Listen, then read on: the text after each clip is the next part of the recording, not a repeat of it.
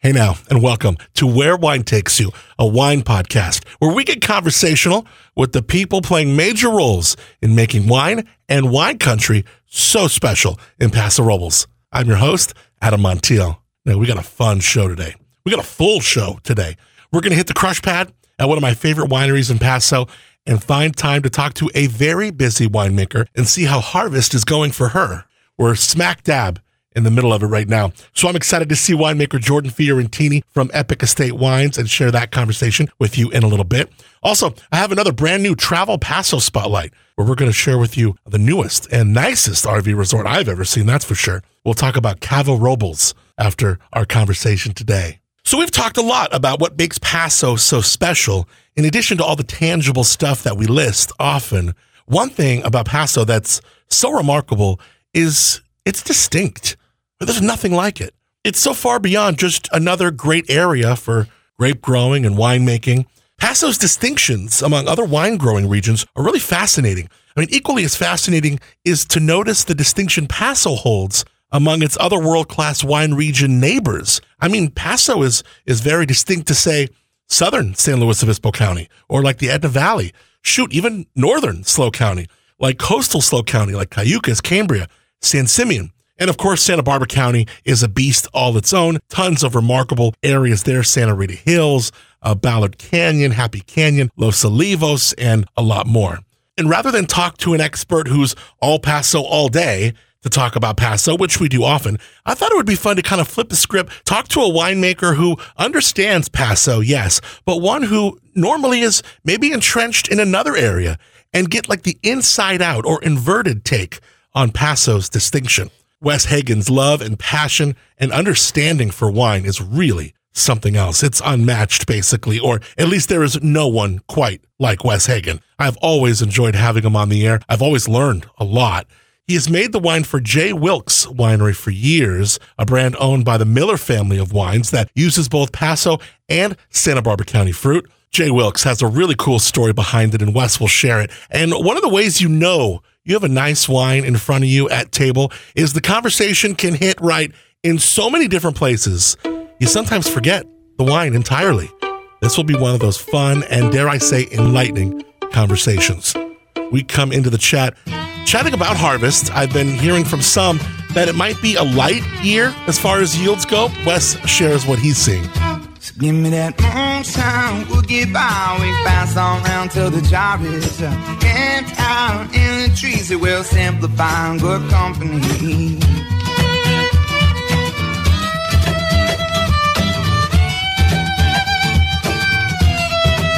Yeah, yields are at or just below averages, which is probably good for the consumer and not so great for the farmer and the winemaker. You know, well, for the winemaker, if you're buying the fruit by the ton, you're getting a really good deal. If you're buying it by the acre, you're losing a little bit of production.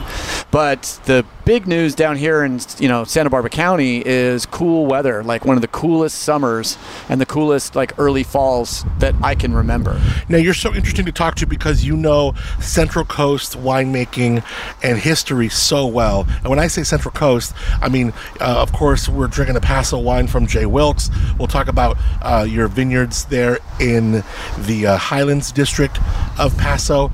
But also, you have a big history, a rich history in Santa Barbara wine country, too. So you really have gotten to see this area of Central Coast wine just boom in a lot of different ways. Well, I've been here since 1995, but I started working in the Santa Barbara wine industry in 1996 with Brian Babcock. So back then there was 9 vineyards in the Santa Rita Hills, and now, I'm being interviewed and people are calling me I'm not a pioneer, but I'm not one of the young kids. I'm the glue that kind of holds together between the young kids and the pioneers to tell the stories, to make sure. So I find myself in a rare position to be a storyteller, to say, if you haven't met the pioneers, this is what they can teach you. And we're talking like the Bob Lindquist, the Sanfords, Jim Clendenin, rest in peace. Of course. Ken Brown, right. Adam Tolmack, Carrie Eberly, for God's sake. All the guys. Both Paso all the way down. There's 41. I also write all the articles about the Central Coast for the Psalm Journal and Tasting Panel, and now I know that there's actually 41 AVAs between San Francisco and Santa Barbara. That's wild. So, wow. Yeah, it's grown. It has grown. Yeah. Absolutely. So what we're going to talk about, today is the Paso's distinction. I always enjoy a conversation with you, especially over a glass of wine. You bet. And I feel sometimes like the mic just goes away and everything. And you're just really one of these super interesting dudes to talk to. Well, thank you. And I can say that because we've got a beautiful 72-degree windy day here on the Central Coast, that if you can hear a little wind in my mic, that's the same wind that is basically the Pacific Ocean fighting the desert. And that is what makes the wines here so special, is the proximity to the Pacific Ocean dictates what type of wine we grow. If it's close to the Pacific Ocean, there's no geographical barriers, mountains between the ocean and the vineyard. Well, hello, Pinot Noir. If there are mountains, it might be Syrah, and if it's even more inland and arid and hot, that's where we start seeing, grapes like Cabernet Sauvignon, Merlot, and even crazy grapes like Lagrein and Tempranillo. And there's in Paso, at least, there's this Templeton Gap, and we've talked about this a little bit. Talk about how in some of the areas, and we're going to talk about AVAs, these American viticultural areas, and how you had a hand in writing many of them, from Santa Rita Hills, Ballard Canyon, Happy Canyon. I think you just did one like a year or so ago. Alisos Canyon. Yeah, right. So we have these 11 sub-AVAs of the Paso AVA. The Templeton Gap is not only a name of one of them, but also a dynamic that we're literally hearing on our microphones right now. And it is very much a leading role player in how these wines turn out here. There's no doubt in my mind. So again, it's not only how close you are to the Pacific Ocean, but how much the ocean can influence. Where is the ingress? Where is the exit of those cold, the ocean air? Elevation is going to obviously determine how cold it gets at night. And that's, when we talk about the Paso Robles Highlands District, which is the AVA that I know the most about, that's really what defines the Paso Robles Highlands District, is those hot, arid days and those very cold nights where you're getting a diurnal shift of 50 degrees. So if it's 100 degrees during the day, it goes down to 50 at night. And there are wineries and places there that don't hardly need air conditioning, because they're bringing in the cold air at night, and then basically that cold air is keeping the building from getting too warm, and as soon as the temperature goes back down again, rinse and repeat. But what does it do to the grapes? It has even a more very strong impact on the grapes. Cold nights mean the grapes basically protect their acid structure by shutting down as it gets cold. If it gets down to like 55, under like 60 degrees, the vines stop respiring acidity, so you're not losing acid at night and during the day. So it keeps the acid in the grapes with those cold nights, so you get the heat basically causing the sugars to go up, and the cold nights maintaining the acidity. Then you get that magic, and especially in Cabernet Sauvignon and Syrah, the grapes that for a red grape that already do have decent amounts of acidity for Syrah and spectacular acidity in Cabernet Sauvignon. So it even takes their nature of being ripe and structured to even a higher extent. What does it take to write one of these AVAs? I mean, this sounds like an incredible amount of work. And is it research? Is it interviewing people that are smarter than you about different pieces of the earth? I mean, how scientific is it? How political is it? I mean, you've done this a number of times. I've done it 4 times. The first time I did it was the Santa Rita Hills, and I volunteered. It was literally a bunch of people stepping back, and look at that region now. Forward. Look at that region now. That is going to be a big feather in my cap when I retire, when I go around on the lecture circuit about wine and AVAs, if I ever can. You already can do see so. it, don't you? Well, I do. You already see it. I want to. It's like first class accommodations, nice hotel. I'll tell you the story. I'm going to tell you my secret of writing AVAs, because the first one I did, I volunteered, and the last one I did, I made almost close to 6 figures for a 2.5-year project. So I'll tell and you Cal Poly students out there and anyone else in the wine industry who's looking for a way to make more money, money, writing AVAs is a great way of doing it. It is a 2-year process for me of research and writing. And the way I did it to begin with is I looked through the process and I asked myself this fundamental question: what AVA went through the system the fastest? It's like asking yourself in college, who is my professor's favorite student and what type of essays do they write? You want to think about audience when you write. So I looked at the audience, which was a bunch of bureaucrats. They don't want too much information. They don't want flowery stuff. They don't want stories. They want the protocol. They want A, B, C, and D. You feed them A, B, C, and D. And it turned out, I believe, Rutherford in Napa was the quickest AVA to go through the process. So I downloaded the Rutherford AVA, and I restructured the Santa Rita Hills AVA sentence by sentence to give them exactly the same protocol. Was it plagiarized? Yes. Was it plagiarized? No. I didn't use any of their data. I didn't use any of their language. I structured my sentences. I used to teach high school English. I retired from a very lucrative career in public education, which is a nice way of saying the kids drove me to drink and I went pro. So I looked and asked myself, if I was going to diagram this sentence, what would it do? So I would say, okay, simple sentence. This is what the sentence says. How would I rephrase that for the Santa Rita Hills? So that's what I did with the Santa Rita Hills. It went through the process in about 3 years, and then we redid part of the petition to change Santa Rita Hills to STA Rita Hills, which is a story for another day. But then my next AVA took me a long time and a lot of research, a lot of headaches, took forever. Third AVA, I got it. I hired a GPS GIS expert out of USC who had a master's degree in GIS studies. I paid him $10,000 and I said, get me data. Visual map data, overlays, like transparency over a map. I want a transparency for rainfall. I want a transparency for wind speed. I want a transparency for soil type. I want a transparency for where the vineyards are. I want a transparency of the history of the planting of those vineyards, varietals, everything, right? And pay him $10,000, man. He started just giving me all this information, and he had resources through his GIS and GPS geek friends that allowed him to. So I don't even have an idea where I want the boundaries before I ask him to do this. So then all the data comes in on these overlays, and I start looking at the overlays, and they start speaking to me. Where does the rain fall? Where does the rain go? Where are the watersheds? Where are the cool spots? Where are the hot spots? Where does the soil change? Where are the vineyards? And then I start asking myself, what does the data lead me to believe the boundary should be? And the way I used to do it is I used to drive out and take soil samples in my car, do those soil samples and say, okay, where does the soil start and change? Look at temperature, look at different weather stations. But now I'm using data that is all guaranteed to be accurate and visual. And as someone am I a soil scientist? Kind of. If I'm a viticulturist and I know enough about soil to get myself in trouble. I like to say in 100 years, people are going to look back at this guy, Wes Hagen, who wrote 4 of the 7 AVAs that are here now in Santa Barbara County, and they're going to ask themselves, how did he do? And I always say, I want to look competent at worst and prescient at best. Mm-hmm. So I hope the work I've done and the care I've taken really lead us to believe. And of course, my first AVA, Santa Rita Hills, where I didn't use that specific data, was actually changed a little bit by a later petition. So I'm hoping my later study and more very careful scientific study of these areas lead to boundaries that are going to have much longer efficacy and longevity. Well, you take a look at these sub AVAs in Paso, and that's kind of, I don't even know if we've seen that anywhere else, right? I mean, that's its own interesting aspect because Paso is it's one of the larger AVAs, right? And also a lot of things going on there. Yeah, and I want to say this with great respect for Paso Robles, but I'm going to talk a little smack right now about the way they went around. That should go well over the podcast. It should really.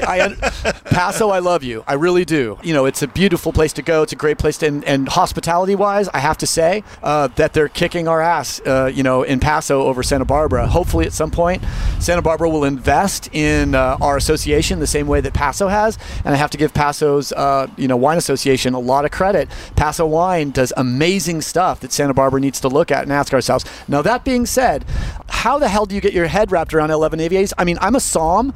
I'm a wine geek. I cannot name more than 6 or 7, and I live this stuff. I write about this stuff. This is my beat for my journalistic idea. If I look at a map, I get it. But I mean, like Geneseo is so different than, say, Adelaida. No, that's not the right analogy. The analogy would be what happened if we would have applied for Santa Rita Hills, Ballard Canyon, Happy Canyon, Alisos Canyon, Los Olivos District simultaneously.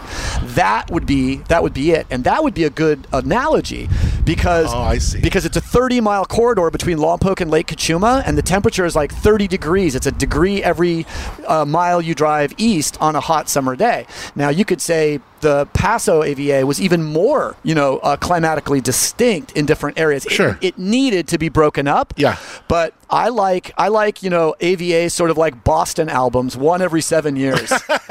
Because then... That's an interesting way to look at it, I guess. Because then everyone understands it. Like the Psalms got the Santa Rita Hills. Then you stretch the amount of decades it's going to take to grasp understanding of it all. Like, at least if you have 11, you go... All these things are going to speak to people. The question is, if you're out there selling wine and you're using an AVA on your label, if that AVA is confusing and confounding to the buyer, you're not doing yourself any good. Sure. It's probably better to conjunctively label as Paso Robles. Which they do. Of course, and that's brilliant. Yeah. But it does give a knob to hang your hat on to say, this is us, this is our destiny, this is what we're doing. So I would have liked to see every 2 or 3 years a new one pop up, but you're right, that would have taken 25 years. Right. So I don't have that much time. Is it build it and they will come, or they will come and then you build it? Right. Much love to Paso. In the end, in 100 years, people will talk about this and say, oh, Gary and West, just a bunch of pearl clutchers. Yes, I'm clutching my pearls. One of the other reasons I think I mentioned this is it cost me a couple of payments on my AVA petition, because when I was writing, I think it was the Happy Canyon AVA petition, I submitted it like by mistake because I didn't know about what was happening in Paso. I submitted like a day after they submitted all 11 AVAs on the same day, and the TTB shut down the sub-AVA process. They said, 11? We don't know what's going on, guys. No more sub-AVAs. So my petition got in, but it was put on the docket behind all 11. Oh, man. So that's why you're a little bitter about that. That was like half a cheap Porsche. Right. That's so interesting. Love you, Paso. Oh, man. We too. And I love what you said about the Paso Robles Wine Country Lines. I think you're so right. And I've had winemakers from, different areas, speak to that. And then just you see the way the folks in Paso regard, what the Wine Alliance has done for them. So it's pretty special. Speaking of special, what is so special about wine? Wine is liquid humanism. Wine is liquid history. Wine is a very important part of Western civilization. I don't think you can separate wine from Western civilization, we'll talk a little bit about the history of wine later, but whether we're talking about the classical Athenian symposia of the 4th century BCE in Athens, gentlemen getting together, drinking wine for 4 hours and having serious discussions and inventing democracy, basically, in their discussions while drinking wine carefully. Whether it's the California history, whether it's the Spanish bringing, grapes and wine to make, to start with sacramental wine, and then sort of wine becoming more and more secular. It's part of our European history. It's part of African history. A lot of people don't know that there was a Northern African wine industry far before there was ever wine north of the Alps or a Western wine industry. So it's the story of mankind. You take beer gave us civilization, and then wine took us to finishing school. Beer gave us agriculture. Beer gave us permanent civilizations.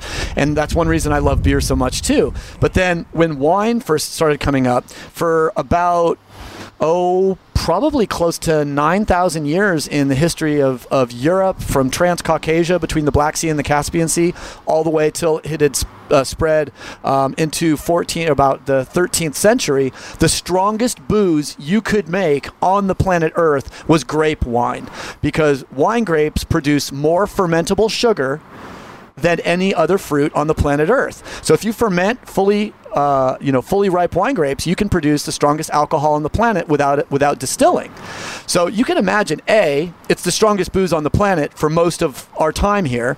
B, it makes itself, because grapes grown anywhere in the world have yeast on their skins. So all you have to do is punch a grape and it starts to become wine naturally by the evolution of the grape and the bloom and the waxy substance that attracts the yeast, because it's a genetic advantage to the grape to ferment, which we'll discuss a little bit later too.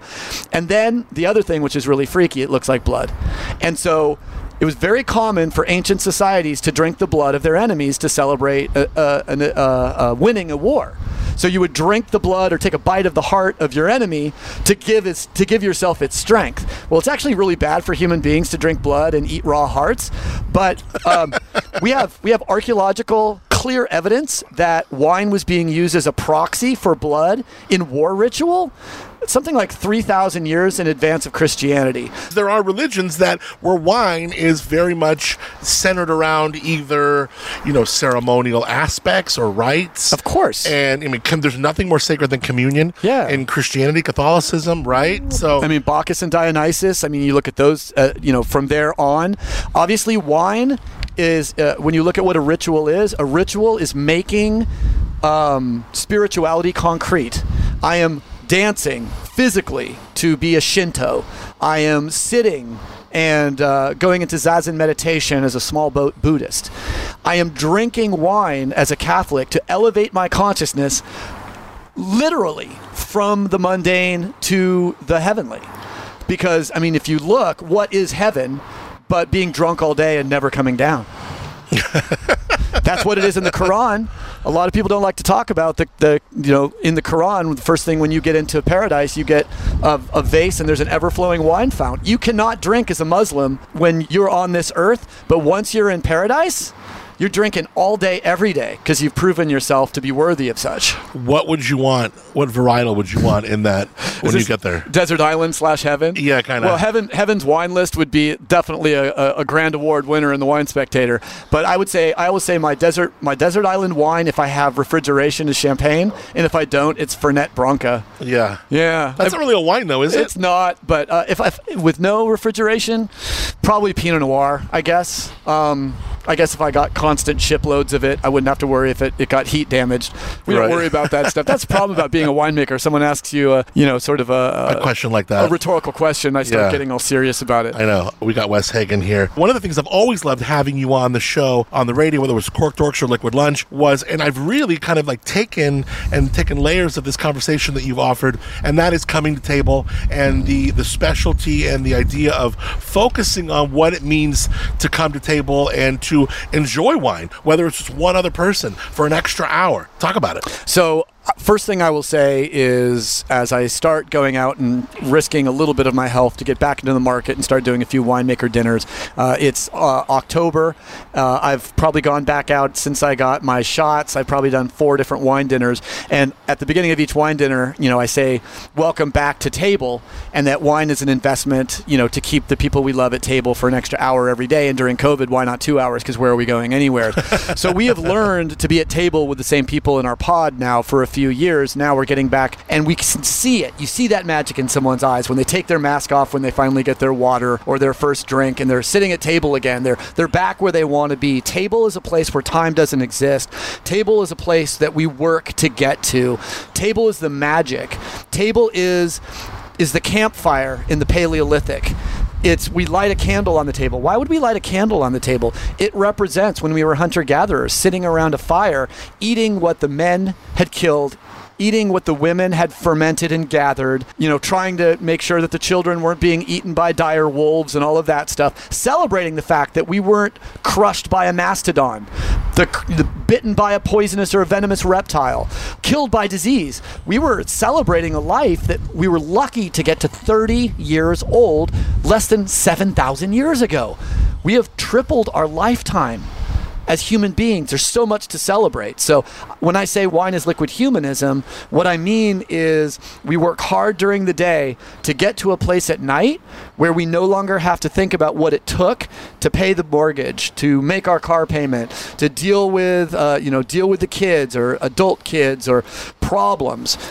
In a perfect time, table's a place where worries subside, where wine flows freely, where we talk about what we're passionate about, what we did that day, to reconnect in a way that Coca-Cola or even bourbon just doesn't seem to do. You know, it's interesting that you say it like that, because I remember during COVID, and you talk about like your pods, and there would be, you know, maybe a couple or a few couples or a friend or whoever that you felt, whatever reason, close enough to and safe enough with. And when that barrier kind of opened far before, you know, public barriers did and employment barriers did, I remember in this backyard we would have this table that you and I are on right now, and we would just you know, have another couple, and it'd be like, wow, for the first time, how are you? And it would be a bottle of wine or two or three, or maybe two couples, or I mean, and it was very, very special, because it was something that we knew we had missed, and we were just getting to taste again. The greatest spice is hunger.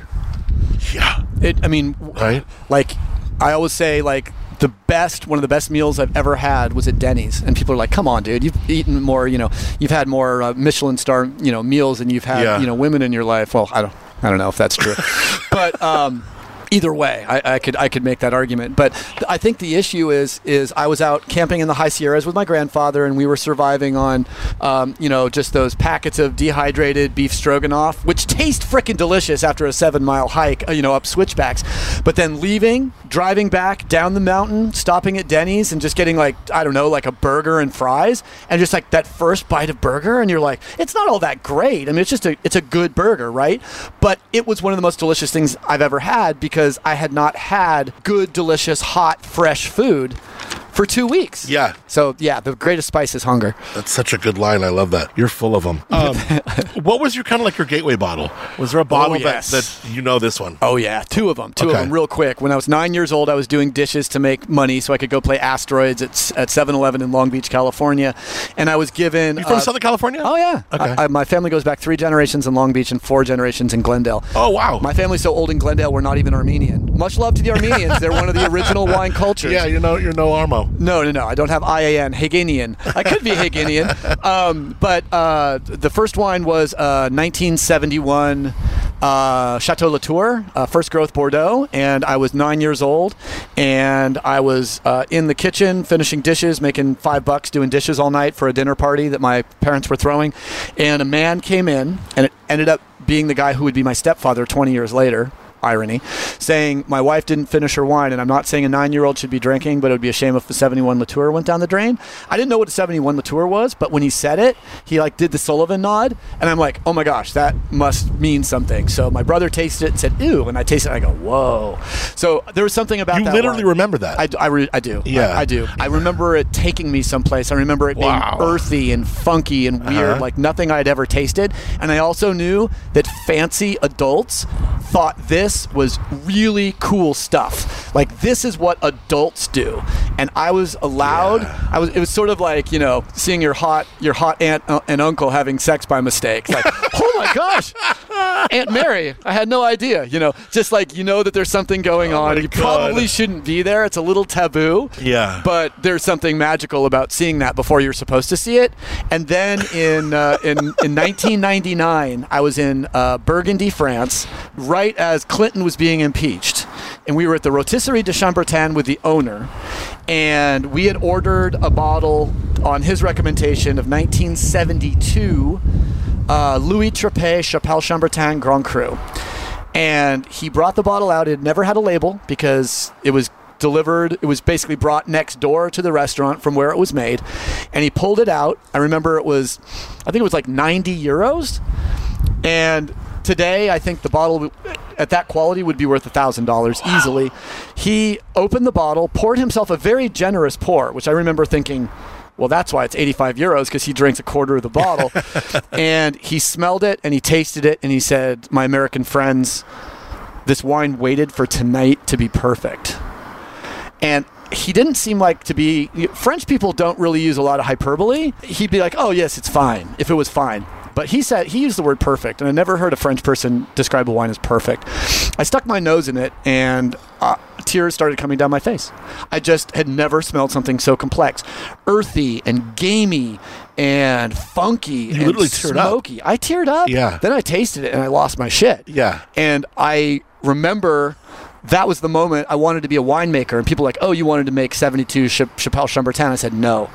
That wine taught me I will never make a 72 Chappelle Chambertin. It's like being a filmmaker and watching Citizen Kane or Chinatown, or to me like American Beauty or Fight Club, or The Jerk. The Jerk. I was born.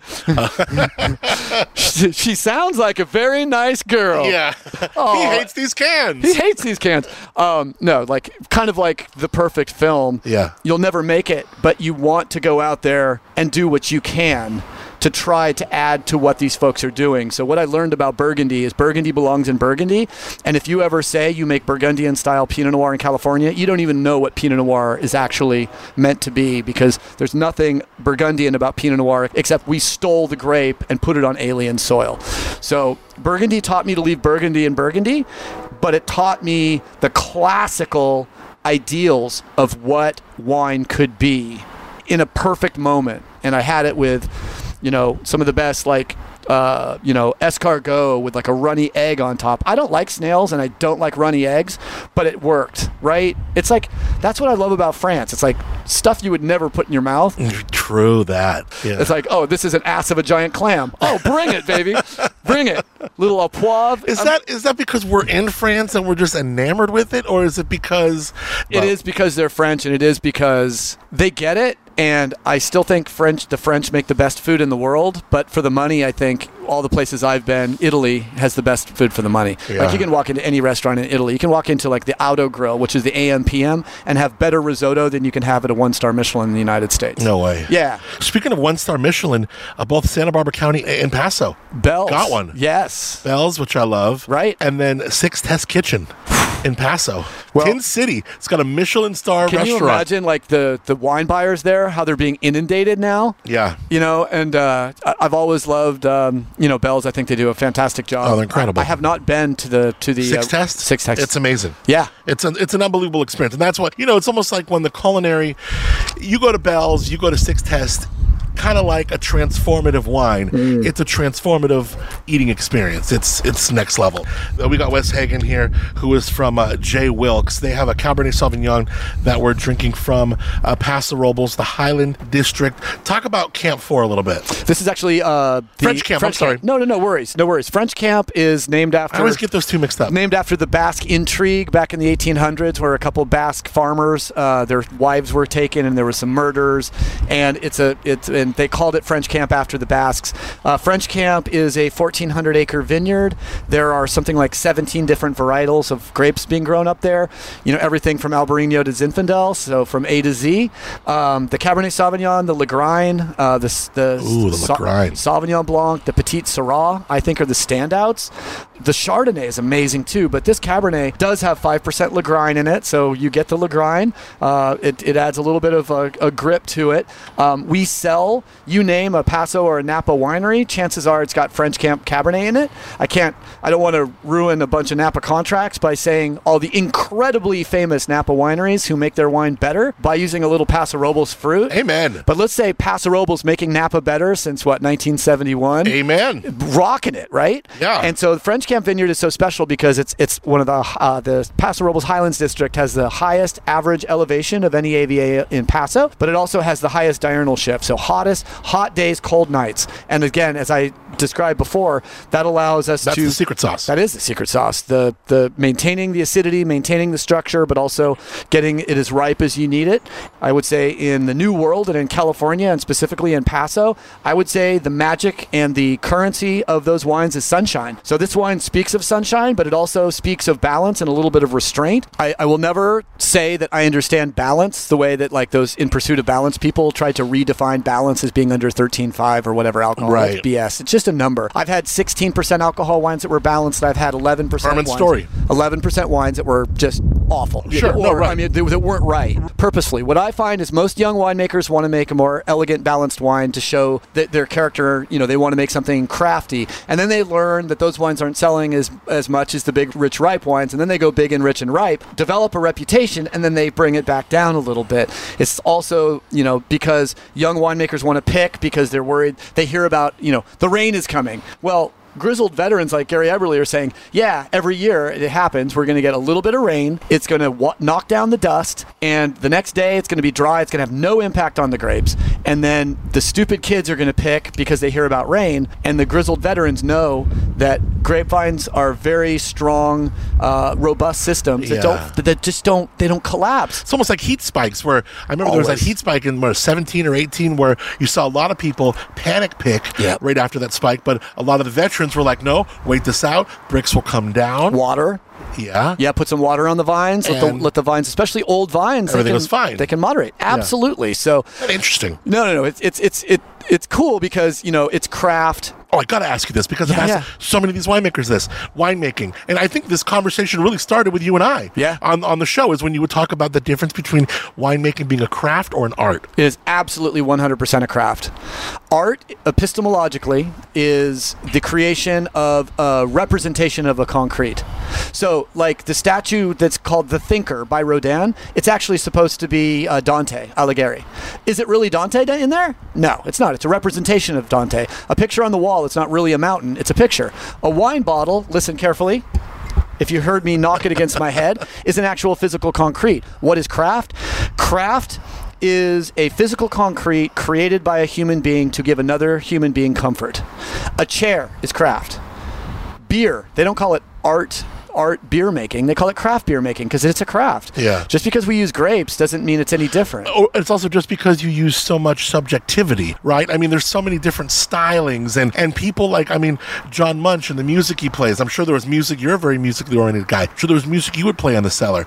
There's spirituality involved for some. There's so many things that you think artistry is playing a role, but I see your point that truly it's not. Truly, it's craft. I can feel artistic after drinking a bottle of wine. I can feel the muse enter me, and I want to create something artistic. But I agree with Brian Babcock. The first article I ever wrote as a wine writer was called Wine, Art, or Craft. And Brian Babcock and Jim Clendenin both agreed it was a craft. Rick Longoria, one of my favorite winemakers, said there is artistry in winemaking. It actually says so on his label, so he kind of had to go that way. But he said 1 out of 100 winemakers posit so much of themselves that is a representation of the concrete of the vintage. The vintage is the concrete. My wine is the artistic representation of that concrete. And I think that's fair. What do you think of that? I think what he was saying is a winemaker that can take a moderately decent vintage and make an incredibly good wine, or even a bad vintage, into a drinkable wine, that's art, because they've posited more of themselves on the natural ingredient of grapes that they have elevated over the potential quality that those grapes could give, and they did better than that. And that is a representation. That is not craft. That is art. But if I took your favorite winemaker and a winemaker I liked, and I said, let's give them 2 of the same bins, 2 of the same everything, even some of the things like the same oak, whatever, right, and say, let's come out in the end, and I imagine those wines would probably be a little different. They would, but that is endemic to the process of winemaking. I had wines in my cellar, 2 barrels from the same cooper, same forest, same batch, same guy who made the barrel, same fruit, same pick date, same vineyard, same yeast, same fermentation lot, 2 barrels next to each other. Those 2 barrels were distinct. Now you blend them together and they're gestalt. That's the great thing about winemaking. You start throwing barrels together, the wine gets better and better and better. And you throw in a shitty, like sometimes we'll take a bad barrel and we'll throw it in with all the good barrels, and we'll try it with the bad barrel and with the good barrels. Almost every time the wine is better with the bad barrel blended in, because it gives it this little thing. Maybe it's volatile acidity, and all of a sudden you put 1 part volatile acidity to 10 parts low volatile acidity, and it elevates the aromatics. Or maybe this barrel is just funky, but 2% funk is better than, Parliament, Parliament and George Clinton on the other side, and Bootsy Collins going, what up? Right? Just like, you can drop that little bass line at the beginning of a jazz song and give it 2% funk, and it might be a better jazz song. That's such a good point. You're right again, Wes Hagen. No, I'm never right. I'm just opinionated. Wes Hagen is here. He is from J. Wilkes. They have this beautiful Cabernet. Now, J. Wilkes, I got to say about the brand. Yep. J. Wilkes and the Miller family, fantastic people. You have to give a big hug to Nicholas this because they sent me, as they do every year, a beautiful blessing of avocados. Oh, lovely. So it's really, really nice. They send that every year. I have to check the box that you're still worthy, by the way. Yeah. Oh, thank you. I appreciate that. I think those were Bien Nacido avocados. They were huge. They were amazing. A Bien Nacido avocado? I know. Holy crap. The terroir. It's like, and speaking of that famed vineyard, maybe the most designated vineyard on earth, J. Wilkes, give me the 90-second version of the J. Wilkes story, because what it does is it takes some of these really famous and beautiful vineyards and it uses fruit from a lot of the resources of the Millers to put into a package that Jeff Wilkes originally had that speaks so highly of whatever vineyards that they're coming from in the Millers. 30 seconds has to go to Jeff Wilkes. Jeff Wilkes was an incredible winemaker, a companion of mine. I worked with him for a couple years at CCWS, talked to him a long time about Pinot Blanc. I would consider himself damn close to a friend, although we never just hung out outside of work. He passed away in 2010. The Miller family purchased the brand from his estate and relaunched it in 2012 with Vidal Perez as the winemaker. And then 2015, they hired me to take over the winemaking duties. I made the wine from 2015 to 2019, 5 vintages. And now Jonathan Nagy from working with Ken Brown at Byron for 7 years, and then 20 years running the Byron program for the Jackson family by himself, with his crew. So we landed an incredible winemaker, and one that cares as much about Pinot Blanc and the grapes we make as Jeff Wilkes and I did. And then when I was told that I was going to transition to California market manager and brand ambassador, I guess that was sort of the idea that I'm probably a good winemaker, but I'm better at selling and talking about wine, that being in the cellar is not as important as being in the market. You are so good about talking about wine. I took it on the chin. Educating about wine. I said, you know what? This is not a great time to be looking for a job. This is not a great, and the Millers have been so good to me. Did it hurt a little bit? Was it a little bit? Yeah. I wasn't driving forklifts and hooking up hoses. Don't get me wrong. My crew was probably more important to the quality of the J. Wilkes wines than I ever was. Was it just to see it on a business card and see that not be there? Was it almost like something like that? You're a freaking genius. But we're all human, so I get it. I agree with the Miller family that my winemaking skills are much better used in a 2,000 case production, small little winery where I am absolutely 100% doing all the work with a couple interns and my wife. That was the winemaking I did. What is so special about Paso to you?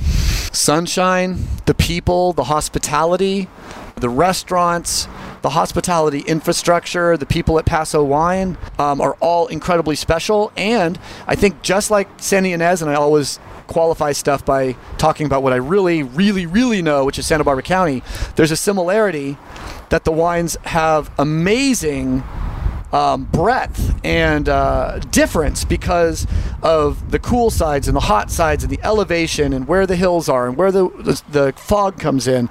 So it's a combination of incredibly stable quality across the board. You do this thing where you can do the history of wine within 5 minutes. And I don't know if I've had enough to drink. It's really special. We have about that time here. I would love for you to, and I could put the timer on. I don't have to. I would love for you to give this audience, I've heard it twice before, and it's so good. Okay. And it's really educational, because if you think about it, it's like, just listen, and then, look at the minute marker right now, and then share this with someone, because... And if I go over 5 minutes and 30 seconds, which means I can't talk too much about the Athenians and the Romans, that means... Should I give you 6 minutes? No, 5.5. If I go over 5.5, you can email me at whagan@millerfamilywincompany.com, and I will comp you a tasting at our tasting room in downtown Santa Barbara. Okay. So that'll keep me at 5:30. And you can taste this wine from Paso down there? Do you ever taste that? Oh yeah. On the cabs? Great. Paso wines, Santa Barbara wines, absolutely. I love it. All right, ready to go? I am ready to go. All right, The History of Wine by Wes Hagen on the Where Wine Takes You podcast. 200 million years ago, there's one continent, Pangaea, and one grapevine, Vitis ampelopsis. As the continents crack and separate and form what we recognize today as a globe, we break into two major subspecies of grapes, basically the American subspecies and the Eurasian subspecies. The Eurasian subspecies is what we make wine out of. It's the grape that has Vitis vinifera. It has the highest fermentable sugar. American grapes make terrible, no good booze by themselves without being hybridized, so we don't even have to talk about the American grapevine.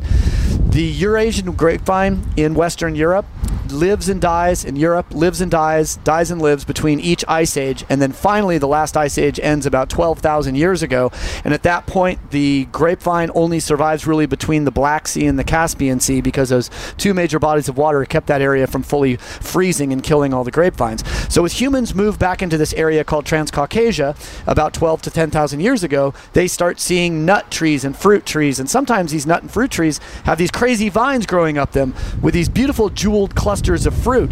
Well, sometimes the jeweled clusters weren't so big, but one thing they noticed is they noticed one vine specifically, and that was a vine that had gone through a massive genetic mutation, and what had happened is the vine had become hermaphroditic. It went from being male and female to being both. So every cluster had both male and female parts. So the grapes no longer had to get dressed up, they didn't have to go clubbing, they could stay at home and pollinate themselves with amazing rapidity and efficiency.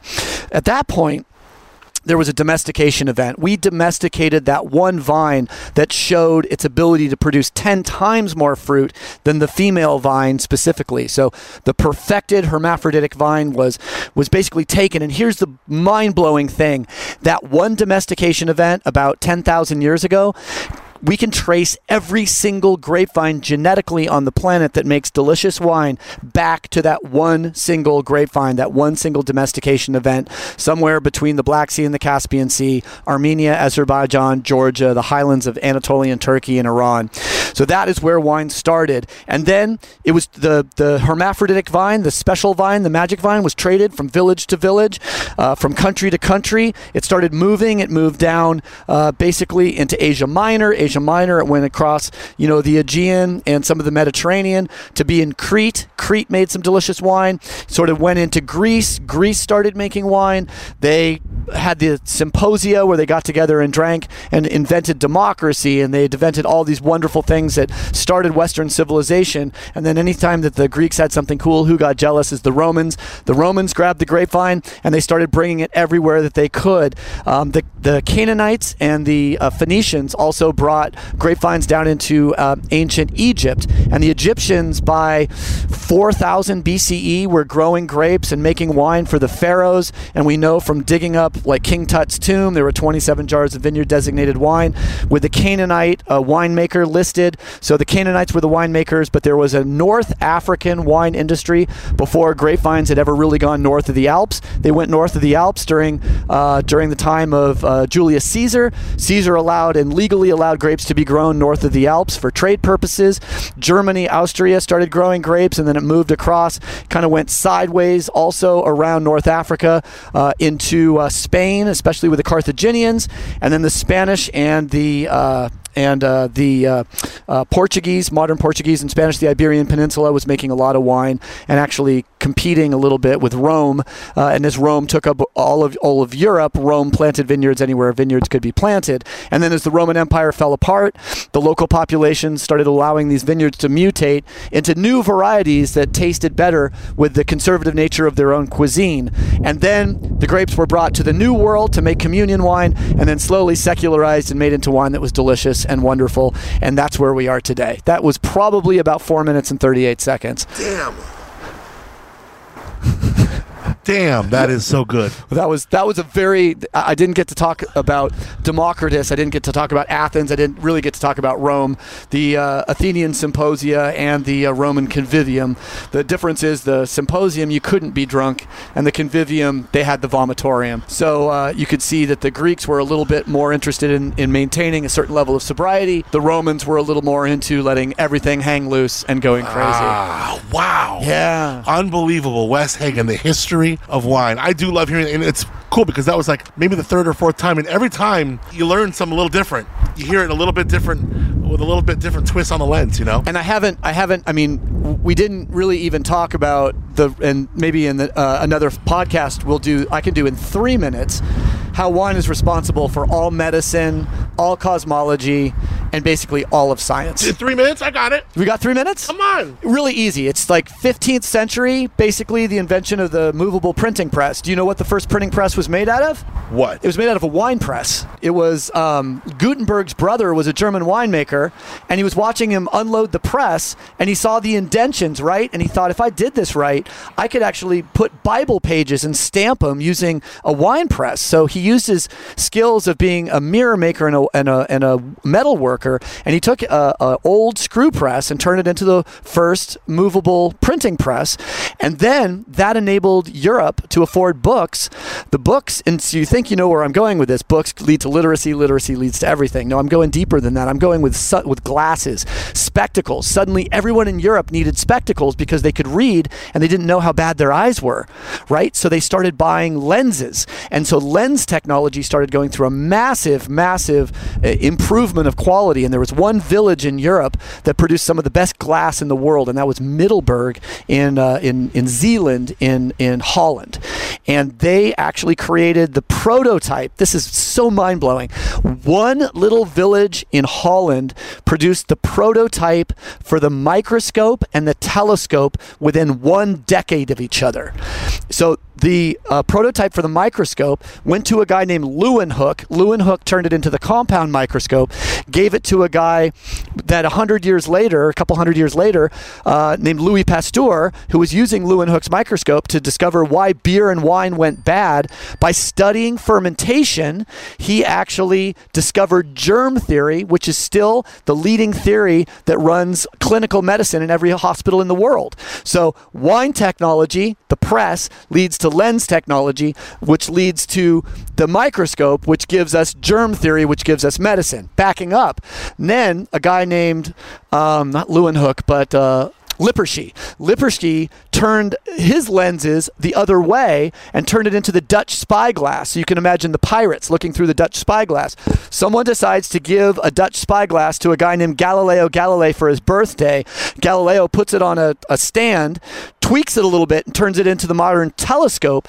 Notices that Copernicus was right, that we are basically going around the sun and the sun's not going around us. Gets in huge trouble with, the Catholic Church, but basically invents cosmology by lens technology that was invented because of printing press, because the printing press was based on a wine. So wine press leads to printing press, which leads to lens technology, which leads to the Dutch spyglass, which leads to cosmology, which explains all of the world we can't see in the sky. And then Leeuwenhoek's microscope gives us a view into microscopy and everything that's invisible and too small below us. So wine has given us microscopy, cosmology, science, medicine. It's all kind of poetically connected to the wine press and the technology it took to make wine.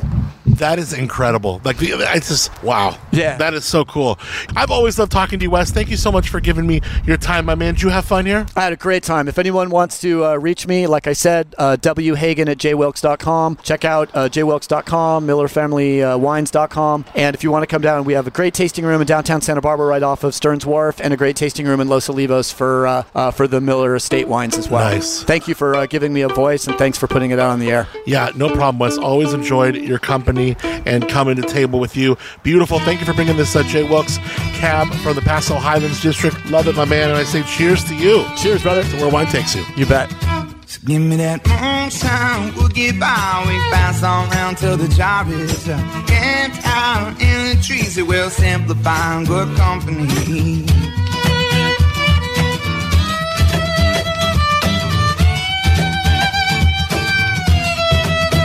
Much thanks to Wes Hagen, always for his time and conversation. Always enjoy chatting with Wes. All right, let's hit the crush pad now. Smack dab in the middle of harvest we are. I share a quick hang with my fave, Jordan Fiorentini, winemaker at Epic Estate Wines. And we talk Paso harvest from her and Epic's perspective. I know you can't smell the smells of harvest in the cellar over this podcast, but you can definitely hear it. Forklifts moving around us, pumps going. The heartbeat of the cellar is strong, and I always love catching up with Jordan.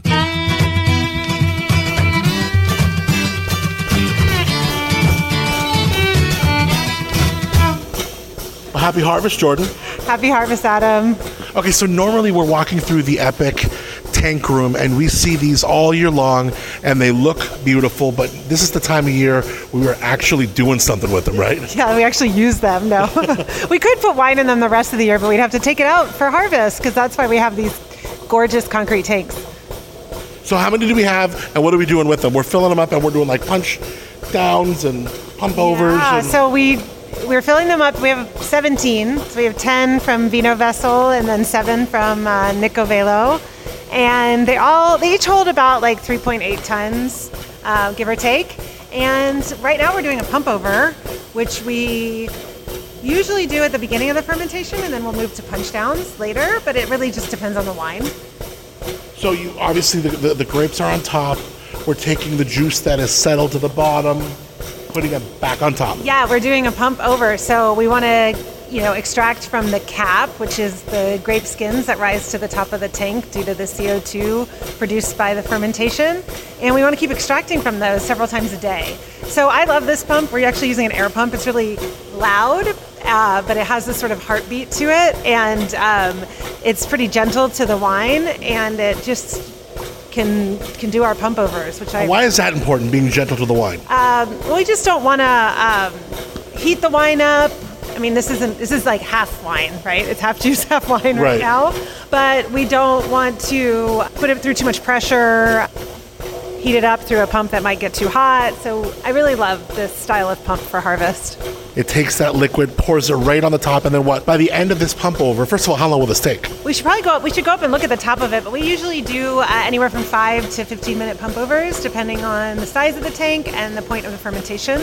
And there's a pump over device up top that spins around, so it touches all corners of the tank. And then where will the cap be by the end of this? So when you do a punch down, you usually decrease the height of the cap until it rises back up several hours later. That does happen with the pump over, but not as dramatically. Yeah. Now, I remember just across from here, we were on that tank over there, I want to say last harvest or the harvest before, and that was this like stem inclusion thing you had going on, and man, that thing, I mean, it felt like someone, like you could probably walk on it. Yeah, it did. I was doing a punch down. I think that's why I discovered you had a fear of heights, right? Yes, I definitely do. We had you on the last tank. That's why you're like, well, we can go get up there on the catwalk, and I'm just trying to think of like reasons to like not. He's totally, I was like, why is he not excited to do that? Yeah. Yeah, we had you on the last one though, where it just like falls off after. But we have the harnesses. And, but yeah, when you're about to do a punch down for the first time, it's like almost against a cement wall. So especially if it has a lot of whole cluster in it, it's really hard to get the punch down initiated. But then once you're like comfortable, I remember you were like literally on top of the tank, stepping over the hole. Yes, yeah, I'm pretty comfortable up there. And then if I have the harness on, I really kind of have no fear, which is... Okay, so how far through harvest are we? I'd say 60%. Really? Oh, look, I'm echoing in that tank. I know, yeah, because you're facing the tank. So, what has it been like? Has it been light, late, heavy? What's it been like for you? It's been light. It's been a little like touch and go at the beginning, because you always have to remember, the end of summer is always warm, right? So we're always thinking, it's going to be ready. Let's pick. But then you sort of start looking at the fruit, and the acids were high, and the berries were really taut at the beginning of September, and started thinking back to what happened earlier in the year. And the summer was pretty mild, and the spring was cool, and bud break was a little bit later. So that, made us like cool our picking down a little bit. And then the weather's kind of been up and down, but been nothing extreme. So it's actually been really nice that way. And then, so when it's a little bit lighter of a yield, quality obviously doesn't suffer. No, quality usually goes way up. The concentration goes up. We do have some variability within the clusters because of this really long, cool bloom to fruit set period. So we kind of, in years like that, you actually need to be patient. I'm one of the people who, I feel like normally in Paso, it's hard to make the decisions to pick early, but those are usually really good decisions. But this year, it was better to be patient. So obviously Epic is a road house, and we're doing all the same favorites that people have known you guys for, but you're bringing in some Bordeaux grapes. Are you not supposed to say that yet? It's okay. No, it's okay. I think we posted something on our social media, so it's fine. Breaking news here. Breaking news. So we planted a few years ago. We have an extension of the Paderewski property, so have a new planting out there, and we planted Syrah and Grenache and some Zinfandel, Tempranillo, but we also wanted to try our hand. Finally, it's been, I think, 11 or 12 years. We really did not want to plant Cabernet, and I couldn't look at it after I moved down here from Napa and Sonoma for many, many years. But now we're trying just a little bit of a Bordeaux program out there, but it's kind of in the Epic farming way. So we're actually doing all head trained. Wow. We've got mostly Cab and a tiny touch of Merlot, tiny touch of Cab Franc, and a little bit of Petit Verdot. So we're going to do like a blend. Yeah, it'll be a Bordeaux blend. Oh my gosh. I mean, hopefully. So is this something that you kind of a little reluctant to do or excited to do now? Are you ready to do that? I'm really excited for it. It's just been... Was it kind of suggested upon you? No, it's something I think Bill didn't want to do it. It's so funny because Justin Smith was our, he consulted with Epic at the beginning before I was even here. And he had this motto that was, friends don't let friends plant Cabernet in West Paso. And so we totally it's a difficult grape to grow out here. I'll just put it there. It's hard, and I've seen it it doesn't get the heat it needs? It gets the heat it needs. I think the berries are just really small, and the leaves are really small. So you're dealing with this smaller plant in an area that's already really stressed out by the weather and the lack of water and the limestone soils. So I think once we get a handle on what it needs on our site, we'll be rocking and rolling. Okay, as far as weather for Harvest 2021, we talked a little bit about it a few minutes ago. Is there anything that could happen that we don't want? We really just don't want? Would that be like a big heat spike? Right now? Honestly, even if it rained, I would be so happy. But we wouldn't want tons of rain, and we wouldn't want tons of heat. Tons of heat right now it can happen, but it's pretty late. I got a little sprinkling in San Luis Obispo yesterday. Did you or no? No, I wish. Yeah, okay. I would take a little bit of rain on the ripe fruit. I'd be fine with it, but knock the dust off. But yeah, I think lots of rain or lots of heat would be bad. But like I said, lots of heat right now is not a normal thing. Yes, it can be warm in the mid-fall, I guess. I don't know where we're at. But it would never be too hot, I think. And what we can look at, what we have forecasted, it looks pretty... It's just perfect. Yeah, it's perfect ripening. And why I'm saying it can't get too... I mean, it could be hot, but the days are shorter. And usually it's so dry at this time of year that the diurnal temperature swings are pretty crazy. You get really cool mornings. Okay, so tell me a little bit about the personnel aspect. You have the people that are close to you. You have, obviously, you're talking to Kyle all the time, your vineyard manager. You have Zach, of course. You have Taylor. You also have some interns. Yes. What is your intern situation been like? How has that been? And what has just been like a typical harvest day with the whole team here?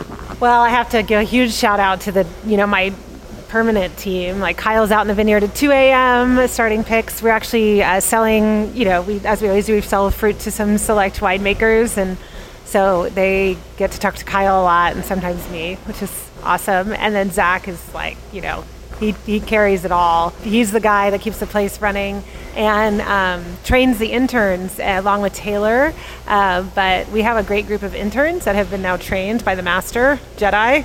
And we have 5 this year, and they are all different and all awesome, and just really excited because this is the time of harvest where they really get in their groove and they start to understand our system and all that stuff. So yeah, and I was like, when I walked past to get to your office, you walk by the communal break room for the winery and the cellar, and I was like, damn, these guys are doing pretty good. They're eating good. You guys are keeping them well fed. So good. We bring in food every day. We have Megan from our tasting room who brings us our lunches that we order in every day, and today we had breakfast burritos and then In-N-Out an hour later. Nice. So we're all the harvest is the freshman 15. Right. We're working hard, but we're also eating really well. So. Yeah, and you guys are known for some pretty cool little gifts at the end of all this. Oh yeah, kind of a surprise. I know. I did order them today. Oh really? Yeah, I had a little bit of a problem because of all the ordering and shipping and stuff, but I got a really cool. We always get a really cool harvest swag item for the team every year. Yeah. Pretty cool. Yeah. Gotta come work a harvest. Score a cool vest one of these days. Yes. I love it. Jordan Fiorentini, she is the winemaker for Epic. It is harvest time. Well, I always love to come pay you a visit during harvest. I just love hanging out with you anyways, but at harvest, I know you're so busy. So to have you come up and hang out for a little bit, it really means a lot. So thank you. Oh, thank you, Adam. You brighten my day by being here.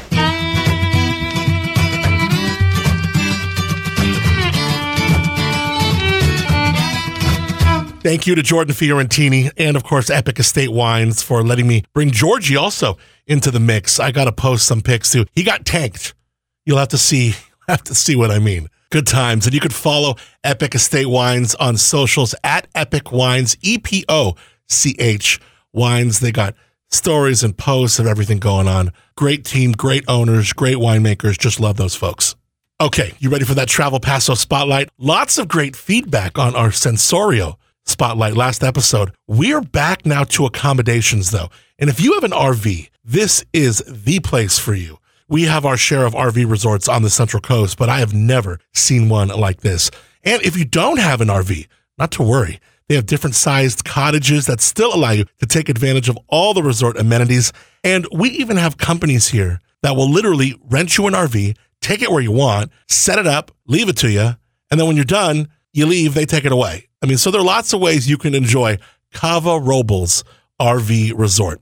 It's a resort really designed by nature. It's all set up around beautiful oak trees, ton of amenities. I mean, game room, wellness center, 2 pools and 2 jacuzzis, splash pad, playground, walking trails, fire pits, bocce ball, lots of outdoor games, picnic building, and outdoor grills, multiple off-leash dog parks for your little Georgie. Wi-Fi, arts and crafts, on-site wine tasting, live entertainment on the weekends, fitness classes, water aerobics. You rent a golf cart, take it wherever you want around the resort. Outdoor games, they got a concierge, group wine tours, and, it's a great place for weddings, reunions. They got catering services. Cava Robles, I'm telling you, these folks got it all. Beautiful there, too.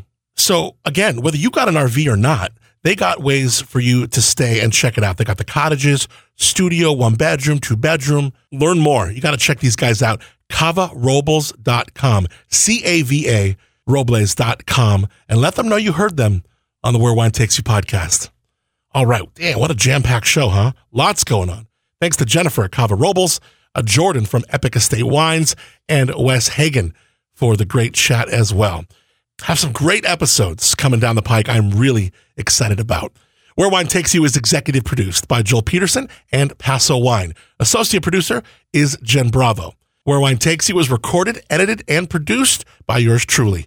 Original music by Moonshiner Collective. If you are planning your next trip to Paso, I know Harvest Wine Weekend just around the corner. Make sure, mandatory, you got to hit up PasoWine.com and follow Paso Wine on Insta for the latest.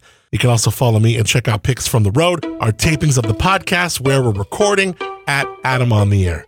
And next time you are cruising the Central Coast, you can tune me in on your radio. My weekday morning show, Up and Adam in the Morning, is heard on Coast 104.5 and Wine Country Radio. Cork Dorks, The Liquid Lunch, and more, The Crush 92.5. You can stream the station as well. Also look in your app store for a free app to listen from anywhere right on your smartphone. Don't forget to share the podcast. I'm so thankful you've connected with us again here. I'm your host, Adam Montiel. Lift that glass up high. Cheers to, what did Wes call it? Liquid humanism. Till next time, wherever it leads, enjoy Where Wine Takes You. And give me that moonshine, we'll get by. We can pass on round till the job is camped out in the trees. It will simplify on good company. Give me that moonshine, we'll get by. We can pass on round till the job is camped out in the trees. It will simplify on good company. Give me that moonshine, we'll get by. We can pass on round till the job is camped out in the trees. It will simplify in good company. Give me that moonshine, we'll get by. We can pass on round till the job is dry. Camped out in the trees. It will simplify in good company.